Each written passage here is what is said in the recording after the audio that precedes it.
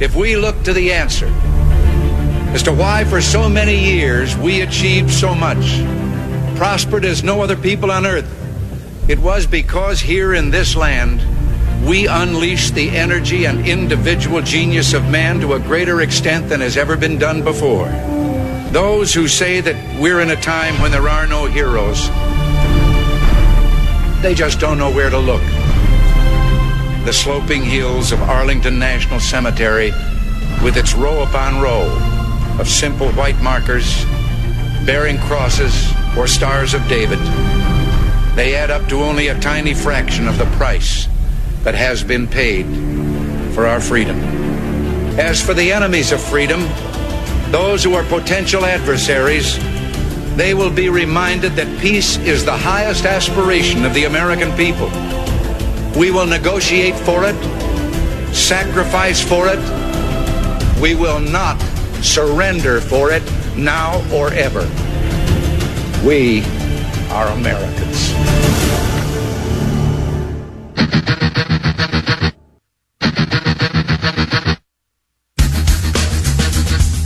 This is the Bob Frantz Authority on AM 1420. The Answer. It is, and a good morning to you. 7 minutes after the hour of 9 o'clock, and we are underway on this Friday, and it's kind of a free-for-all Friday. We'll have time for you to take your free-for-all phone calls on any subject that you find important, any comments you might have, any questions that you might have about anything that's going on, things we've talked about that you haven't been able to get a word in edgewise on, or things we haven't talked about that you think we should.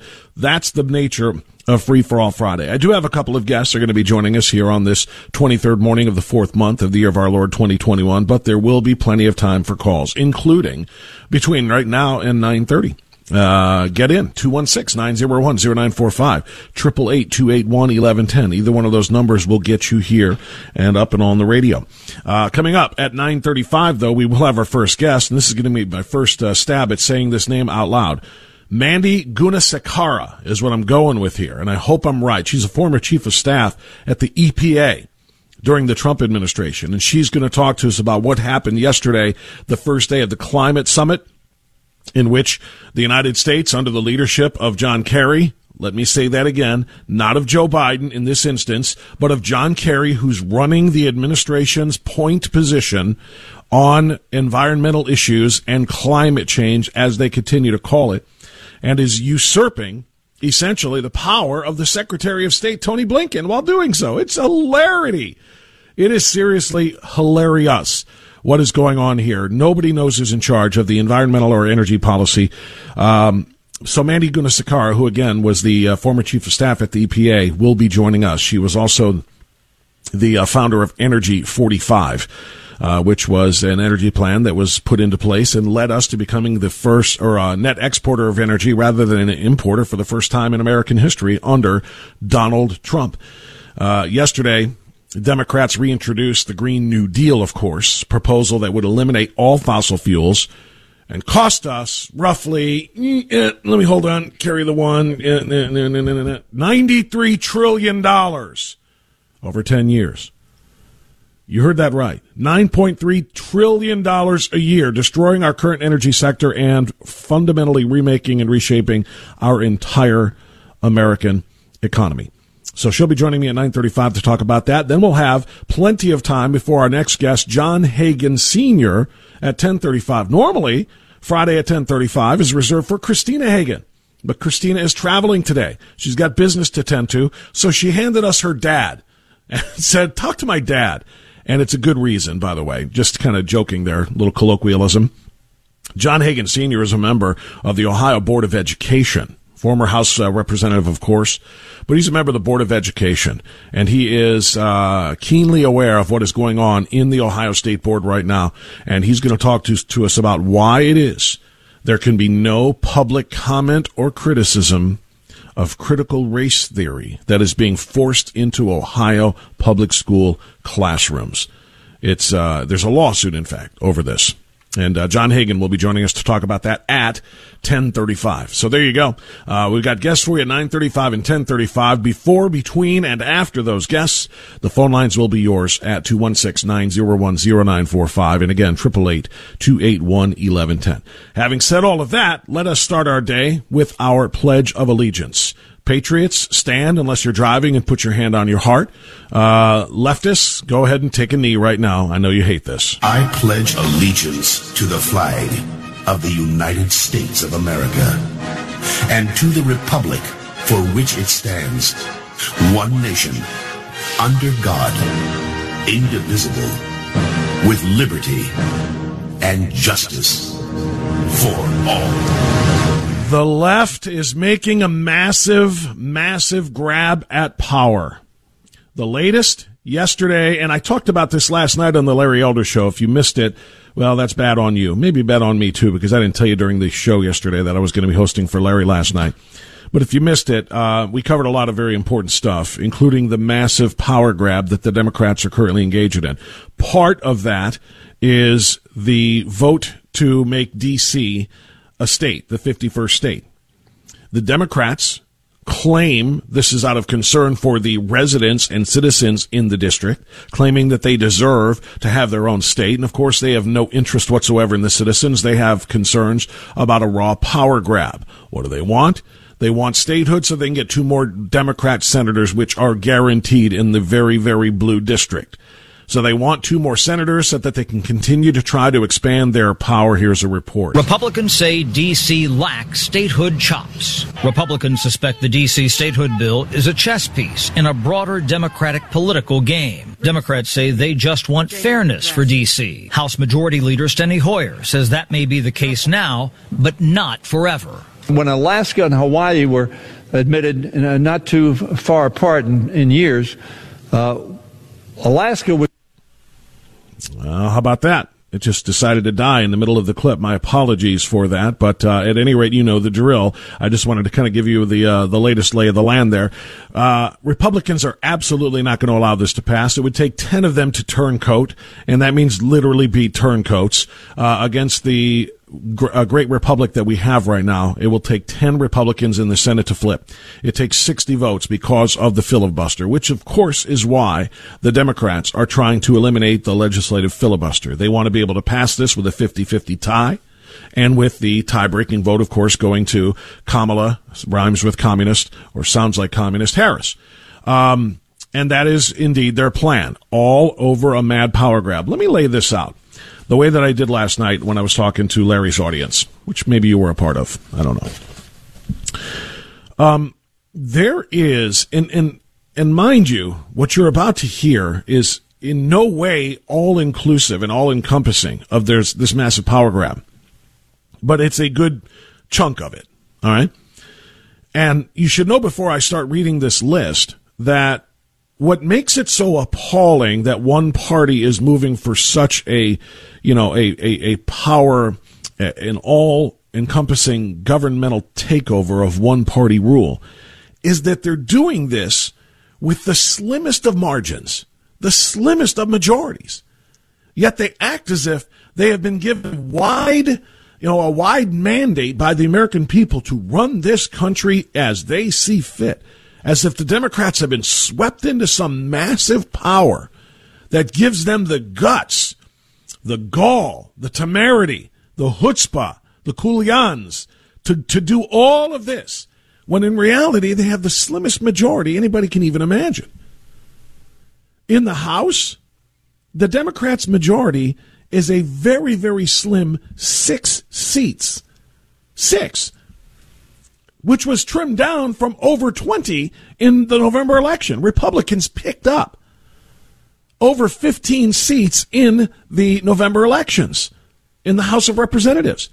How is that a broad mandate for Democrats to rule when Republicans picked up 15 seats? They did not lose a single seat in which a Republican incumbent ran, and they flipped a bunch of Democrat blue seats and turned them red. How is that possibly a mandate? Then you look at the Senate side. It can't be a more slim margin. It's not possible. It's 50-50. There's no margin at all. The only reason we call it a margin for the Democrats is, of course, because of the rules of the Senate, and the vice president gets to be the tie-breaking vote in any 50-50 legislative vote. So they're tied there. They have lost an enormous number of seats and hold a very slim majority in the House. And then you get to the White House, the executive branch, and the man occupying it, you can make a credible case, even though the Supreme Court won't hear it, that he didn't even win the election. Talk about winning a close election. It is very, very debatable that he won it at all. So he sits there with no majority at all for his party in the Senate, a very slim majority that shrunk dramatically in the House, and he sits there in the executive chair, and all three of those bodies say, we are all in power now, so therefore the public has given us a mandate to fundamentally transform this country. It is not true. It is a lie. It is fiction, which is what so much of their actual agenda is. Now consider this list for just a moment. A couple of months ago, they passed a $1.9 trillion COVID relief bill that was 91% not about COVID relief. It was about Democrat projects. Then, just a couple of weeks ago, they passed a $2.25 trillion infrastructure bill in the House for 95% of the things that are not infrastructure. They're for Democrat projects.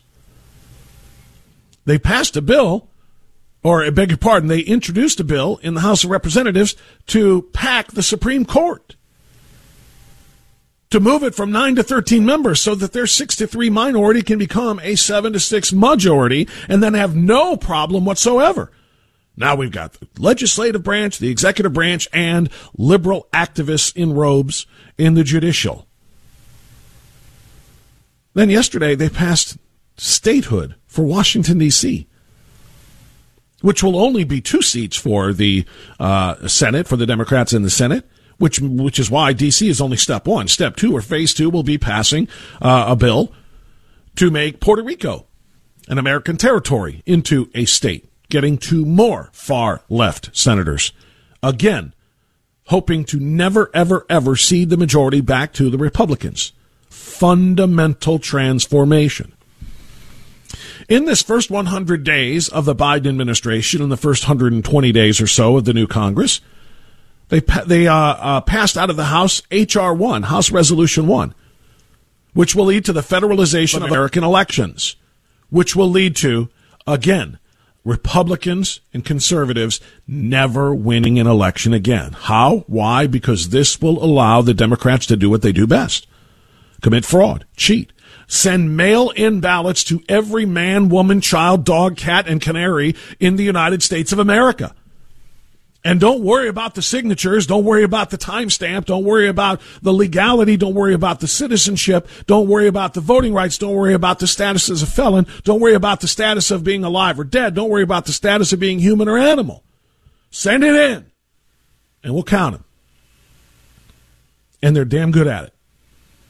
And no state will be able to stop it if H.R. 1 passes.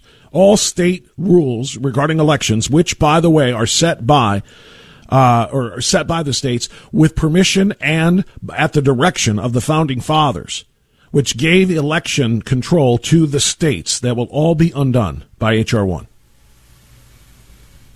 Then there's the Equality Act, which is anything but equal for women. An Equality Act that would require schools, businesses, shops, gyms, anything and everything to recognize fundamental biological chromosomal males as chromosomal females and vice versa, recognizing them as something that they're not, thus creating a terribly unequal or unequal playing field, quite literally, for girls and women, and putting girls and women in serious, serious danger. There are already male perverts who hide in female locker rooms and restrooms with the intention of seeing, watching, peeping, taking pictures of, and yes, in some cases, assaulting. And now we're going to give males permission to go into women's facilities. If there are any more women's facilities, then they're not just all wide open for everybody, putting women in danger. Then there's the Green New Deal I just talked about, in which we will talk about at 9:35. The complete deconstruction of the United States economy and the redistribution of wealth. Then there's the Marxism. The Marxist redistribution of wealth is part of that, as noted, as well as the division of all races in this country and the elimination of the nuclear family, so children don't have parents to rely upon. They'll rely upon the public school teachers who will teach them what the state tells them to. Full-on leftist Marxist indoctrination. Critical race theory in all schools. Kids will never be the same. Redefining sex. Indoctrinating kids with fiction. Redefining science. Revisionist history about this country and the world. In short, the Democrats are literally trying to do what Barack Obama promised way back in 2008. Actually, in the campaign of 2007. A fundamental transformation, a fundamental change of what this country is. And they're doing this all with the slimmest of majorities in the House, no majority in the Senate, and a debated and disputed president in the executive office. That's what we're facing right now. All right, it is free for all. Let me hear from you next. 216-901-0945, 888-281-1110, right here on The Authority.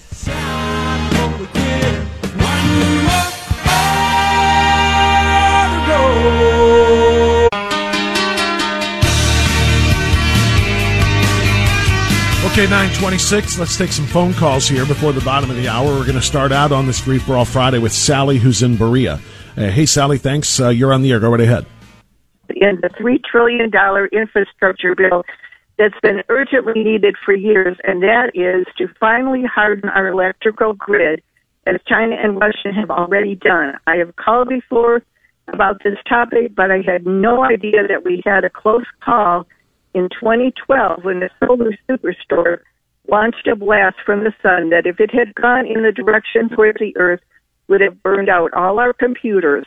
And in seconds, this EMP, that's an electromagnetic pulse, would have thrust us backward 150 years with our critical infrastructure massively damaged and a protracted blackout of electricity for months, and wipe out water, transportation systems, plus communications such as cell phones, and would guarantee chaos and starvation. The good news is we can relatively take inexpensive measures to shield our transformers and control systems.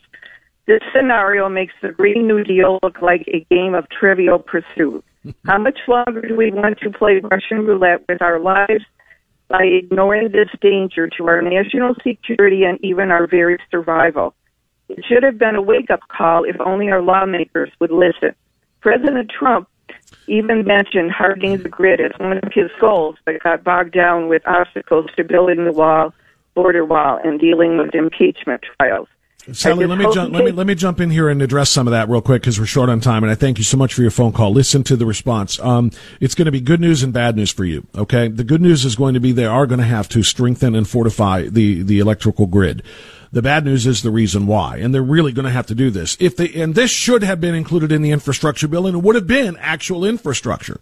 The reason they're going to have to fortify the grid, which should, kind of placate some of your concerns, although an EMP is an EMP, and yes, it would essentially stop anything electronic from working and kill it all. But we have to fortify the grid because they are going to put millions upon millions of electric cars on the road. This is part of the Green New Deal, and even if the Green New Deal as a whole does not pass, it is a part that will. They're going to, the automakers, I can tell you this right now, I've already been talking to Regan Kowalski at Kowalski Ford. The automakers, including Ford, are indeed in process right now of developing, designing, and putting on the road, again, millions of electric cars. And what's going to happen every day at 5 o'clock when millions of people get home from work? They're all going to plug their cars into their garages, and the electrical grid is going to crash if it isn't extraordinarily fortified. So it's going to happen, but like I said, that's the good news, but the bad news is because of the reason why. Thank you, Sally. Dave in North Royalton. Dave, you're on the air. Go ahead, sir. Hey, Bob. I know I'm short on time here. I thank you for coming out to Strongsville last Monday, and I was one of the guys that asked you a question about the fence around the Capitol in D.C. Yeah. Okay? Yeah. Mm-hmm. And my real question, you advised me to contact my representatives and, get something done. I think that is a capstone event that summarizes all the things that you just talked about that the Dems are doing, and now they've walled us out of the Capitol as well, right? Yes. So I don't think that contacting our rep is going to solve this problem. I think we need to be more active and get in their faces, as Maxine Waters says, and, express our opinion in a big way, saying this thing's got to come down. It's got to come down tomorrow. Your thoughts, please. Well, my thoughts are that you're right, although we're kind of both right. When I say contact them, it doesn't just mean send an email. If they are in the district and they are taking town hall questions and they are in any way, place, or shape that you can find them while they're in your district, you've got to go and do exactly what you said. Get in their face respectfully. Don't be Maxine Waters, but get in their face and tell them what you want done, because that's the only way to do it. They are the only ones inside that fortress. We can't get inside the fortress to make ourselves heard there, so we have to do it when they come out of the fortress into the district, and whenever there's an opportunity to see them personally. You're right. Make it very direct, make it very forceful, but again, respectful and not violation of any of their own personal space. Yeah, I get it. So, Bob, my guy is Anthony Gonzalez. Think about that, right? Yeah. So that's like, talking to the wall. Right. Well, so, that's going to be ineffective. Well, I'll be honest with you. No, hold on. You know what? You might be in a better position, Dave, than you think. Thank you for the call with Anthony Gonzalez, because he is desperate to win back some of the people that he lost when he voted to impeach Trump. He knows he is in serious jeopardy in his district. Somebody is going to take him out in the primary. The only chance he has is to placate those who are angry with him, voters like you. Go see Anthony Gonzalez. Hell, he might be a little bit more vocal than anybody else, because he's got a lot of ground to make up, because he angered so many with his traitorous decision or his treacherous decision, rather, to try to impeach President Trump with no due process at all. Dave, thanks for the call. We'll take a time out for news and come right back.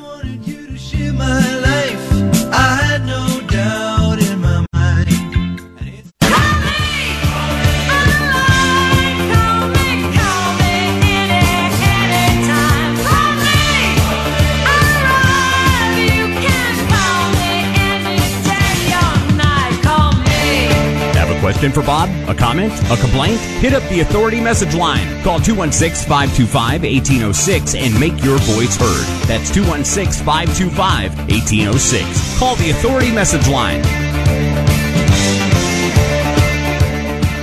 All right, 9:36, we continue on AM 1420. The Answer, thanks for being with us. Going to get away, or not get away, but actually get a little bit more deeper into some of the massive power grab that we are talking about. The Green New Deal is back on the table. The first time we heard it, we just laughed. We figured it was a bored cocktail waitress or bartender sitting in Westchester in between, dead periods, or during dead periods, before and after happy hour, jotting down on a cocktail napkin the most wildly ridiculous things that she could ever think of. And we say that because the proponent of this is Alexandria Ocasio-Cortez. She got support from in the Senate none other than future Vice President Kamala Harris. So we kind of laughed at this ridiculous idea. $93 trillion completely and fundamentally deconstructing and remaking our entire American economy. But we can't laugh at it anymore because it's being introduced and it's being pushed and supported by the same lunatics who are pushing the Equality Act, H.R. 1, and all the other things we just discussed. Joining us now to talk about this is the former chief of staff at the EPA during the Trump administration and the founder of Energy 45, Mandy, and Mandy, work with me here. Gunasekara is what I'm going with. Yeah, Gunasekara, but that was very good. Gunasekara, dang it. I was hoping I would get it right, but first time I had to say it out loud. Gunasekara. Mandy, thanks for the time. No, good to be here with you, Bob. before we get into the Green New Deal, what is Energy 45? So Energy 45 is a nonprofit that is meant to educate the public on the policies that President Trump made and perpetuated pertaining to energy, the environment, and the resulting benefits of the economy. And that's obviously a very important issue. And as is, look, people like to say conservatives don't care about the environment. We don't care about the planet. We don't care about climate or this, that, and the other. And nothing could be further from the truth, Mandy. Conservatives, and I am one of the biggest skeptics and critics of climate change hysteria that there is. Critics of the Paris Climate Accord, critics of the unfair practice that they seem to have around the world, which is hold the United States to a different standard than every other nation in the world, including nations that are far, far, far worse polluters than we are. It's not that we don't care about the climate, Mandy, but we care about the science. And the science simply does not say that punishing and raising the taxes on and deconstructing the entire American economy and getting rid of our fossil fuel energy independent nation is the best way to save this planet. No, that's exactly right. And I would say this, Republicans and in the Trump administration, we were true environmentalists. We were committed to making sure that the air was cleaner, the water was cleaner, and we were addressing legacy pollution in the context of a Superfund program to help communities that historically had been left behind because of lingering pollution had an opportunity and access to the economic, the prosperity that we just saw go gangbusters under President Trump. We focused on environmentalism in a very pragmatic sense, where we are led by the science and we assess that next to technical realities, and we assess that next to what kind of benefit are we actually going to derive from it. You rightly point out that what the Democrats do when they're talking about climate and the environment, they co-opt something we all support. I don't think anyone disagrees that we all want a cleaner, healthier, safer environment. Sure. But Democrats use that, and then they try to perpetuate this same liberal agenda items that are really meant to just undermine the economies as we know it and to reconfigure the entire American energy system to benefit them politically. It would be shocking, Mandy, and striking and disconcerting at any time to put forth such a radical idea here as to completely eliminate our fossil fuel energy sources and to try to transform everything into recyclable and renewables. But to do it now, after we just became energy independent and a net exporter of energy rather than an importer for the first time in American history, which is what we had under President Trump, to do it now makes it even that much worse. It makes no sense whatsoever. What we need right now, we're getting out of the COVID pandemic. People are getting vaccinated. They want to get out. We just need someone to turn the Trump economy back on, because we saw what happened when people were going to work and everyone felt good about it, and we didn't have to give up any freedoms or raise taxes to all experience the benefits of being a part of a successful, growing American economy. But unfortunately, from day one in the Biden administration, despite what he said on the campaign trail, he's been turning his back on American workers, and he's been undercutting our robust American energy system. You saw this with the Keystone XL pipeline. That was 11,000 jobs gone in one day. And we're still waiting for those solar panel jobs or whatever they promised that the men and women who were working on the pipeline, that the jobs that are going to replace the ones the president took away. And the Green New Deal is just the latest iteration of a very anti-American worker and anti-American energy policy that the Democrats are pushing in Congress. Well, even if they wanted to, build these new factories, to build solar panels and windmill, or the windmills, I guess, for the windmill farms. These factories aren't going to be built on top of the coal mines. These factories aren't going to be built in the same location where the oil workers are. And all of these people who, by the way, are trained to mine for coal and trained to drill for oil, not trained to do, the jobs that it would take to manufacture these things anyway. I mean, so even if they had the best efforts and intentions in mind, we really do want to replace their jobs with these new jobs. The people are going to have to uproot their lives. People are going to have to go to where the factories are, because the factories aren't going to be built where they live now. They're going to have to learn new skills. Some of these people are 40, 45, 50 years old. Going to have to learn this. The idea that, and by the way, it's going to take how many years to build the factories to begin to build the parts and the components of all of these, solar panels and so on and so forth. None of it makes any sense. None of it is doable, even if their intentions are legitimate. Yeah, and I think, look, we all have good intentions. We all want more innovative technologies to help us have an even more cleaner and greener and efficient economy going forward. But the truth of the matter is, if you shut down fossil-based energy production in this company, it's just going to reemerge somewhere else. It's going to reemerge, it's going to take those jobs, and it's going to reemerge in places like China and India, where they aren't as serious and robust with their environmental protections like we are in this country.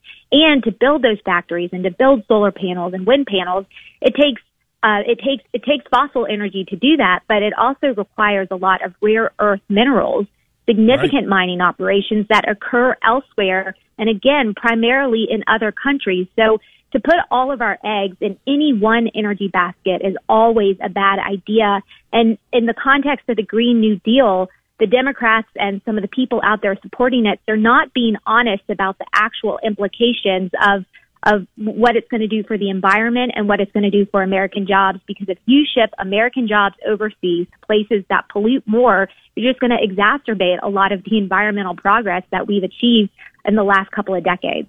Yeah, I'm going to disagree with you on part when you said we all have good intentions. I don't think theirs are good. I mean this. I don't think their intentions are good. I think their intentions are evil. I think their intention is to disrupt the American economy so much so that it is deconstructed and then rebuilt in a Marxist fashion that they believe in, which is no property rights. Everybody is living on government property. Government will dole that out as they see fit, redistribute the wealth as they see fit, and the best way to do that is to upset and destroy our energy infrastructure. I don't think their goals are noble at all.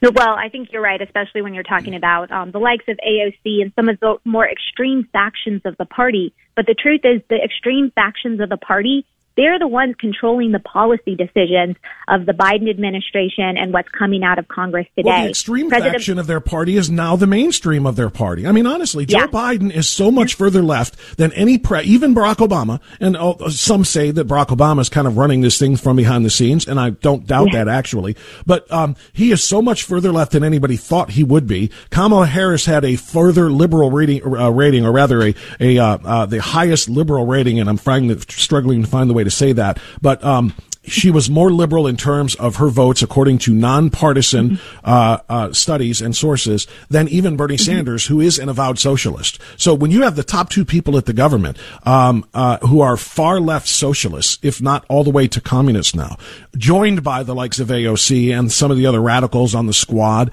this is the mainstream of the party now, not the radical wing. Yeah, no, you're right. It's there's just a little bit of a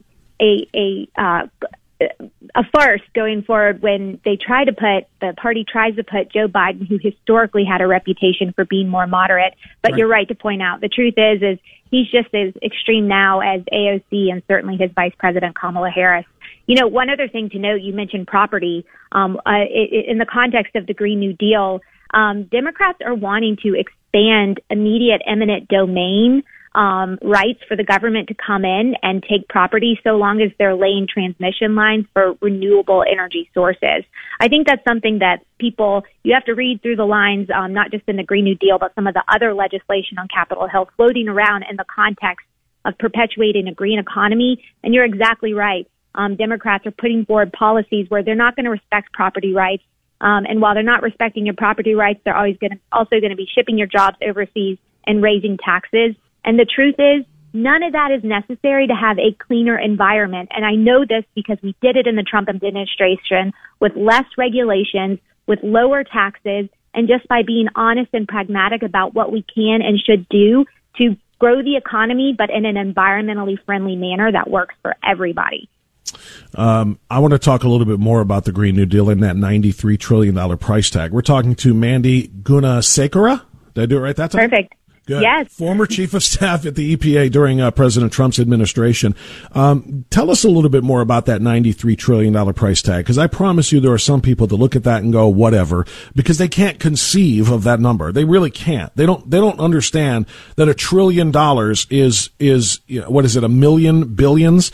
It's crazy to think about what that number means. So can you put into more concrete terms where that number comes from, in terms of over 10 years, $9.3 trillion a year it would cost us? Yeah, so I mean, this is all going to come from raised taxes. So everyone needs to understand that it will directly impact them. We're already looking at having to raise taxes because of the last $1 trillion, I'm air quoting, COVID relief bill that was pushed forward that had less to do with COVID relief and more to do with perpetuating some longstanding Democrat and liberal ideology goals. So the $93 trillion, they want to restructure the entire energy grid system. That obviously costs money if you're building out wind farms and solar farms, and think of all the power lines and transmission lines that are required to connect that. That's a significant amount of funds that will be required to build that out. And what's important to note too, for the dollars being invested in those sorts of technologies are good as a complementary component to a diverse energy grid when you have coal, oil, natural gas, and nuclear that create base load power. Wind and solar are good to help in times where the energy demand goes up and down in pretty extreme ways. But when you get rid of that base load source and you replace it with wind and solar, you're going to be in the situation that we saw in California. We saw this in Texas, where an extreme weather event comes through, whether it's really hot or really cold. Everyone needs to turn the lights on, either the heat on or the air conditioning on, and it doesn't work. So that's what you're going to be spending more money for less reliable technologies that aren't going to be there when you need them. And additionally, they want to weatherize all sorts of buildings, and they're relying on this program that we have data, because these types of programs have been around for a long time, where you go into a home and you say, you know what, we're going to update the technologies, and you're going to get you're going to be able to do more with less power, so you're going to, in the long run, save money.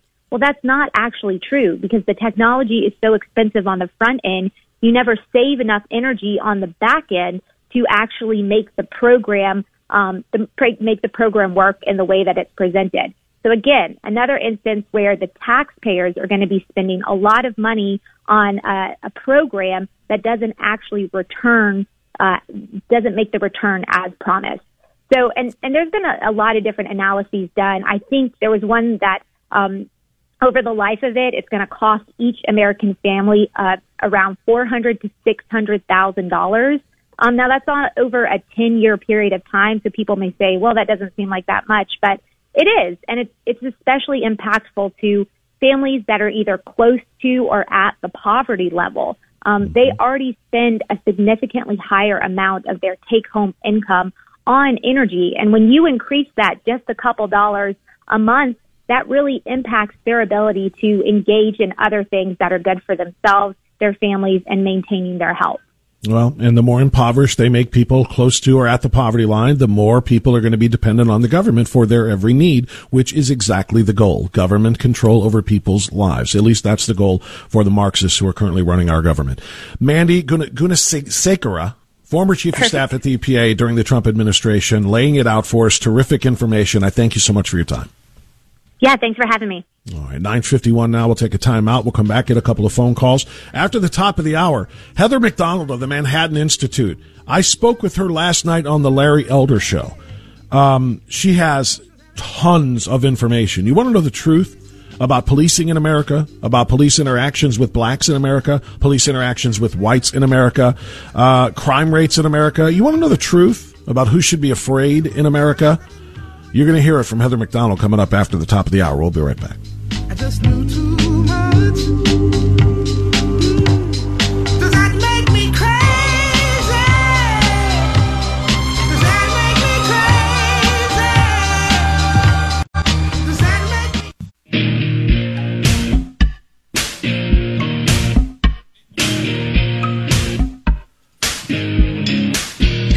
Okay, it's 9:56. Let's get a couple more phone calls in here toward the top of the hour. We'll go to Parma next. That's where Ron is. And Ron, you're on the air. Go right ahead. Hi, Bob. Listen, I wanted to talk about LeBron James. Yeah. And the thing that I talked to you a few years ago about, and I said something that you did compliment me on, because one of the older fellows that I had worked with told me, he said, Ron, he said, to make an intelligent decision, you have to first have all the facts. And the thing about LeBron is he went off on this thing, and the thing that bothers me is he hasn't apologized, and I want to know, isn't there some way that he can be held accountable for talking this type of thing out to 50 million of his followers? Well, I want to see him held accountable. How would he like it if he had a bunch of people down here in Bath in front of his house protesting like he would have liked to had for that police officer down there in Columbus? Well, he would love that, because then he would be able to say, see, all of these people are racist. They're at my house harassing me, a black man. So he would love that. Would have given him an opportunity to play the martyr role here. As far as holding him accountable, Ron, Gary Wolski told me yesterday, who's the president of the FOP, that tweet was very likely illegal. Because he literally was threatening a law enforcement officer, a peace officer. This is what I'm getting at. Right. How can he be held accountable? And the question is if it is illegal, where would he be charged? If there was such a movement to charge him, would it be in L.A. because he has a home there? Would it be in Ohio because he's got the home in Bath? Would it be, I don't even know how many other places he has, because he did it in space, in cyberspace, if you will. But the truth of the matter is there will be no accountability, Ron, because he is LeBron James, a black male, and any accountability that he is forced to serve, if you will, would be considered racist, because he's just so frustrated. He's a leader in the community, in the black community, and he is seeing so many black people being killed by police officers with impunity. It was just so frustrating that he posted something that he didn't mean. That's why he responsibly took it down. He deleted it right away. This is the narrative, my friend. If you're looking for accountability for a guy like that, you're going to be looking for a very long time. It's never going to happen. What a shame, huh? It is a shame.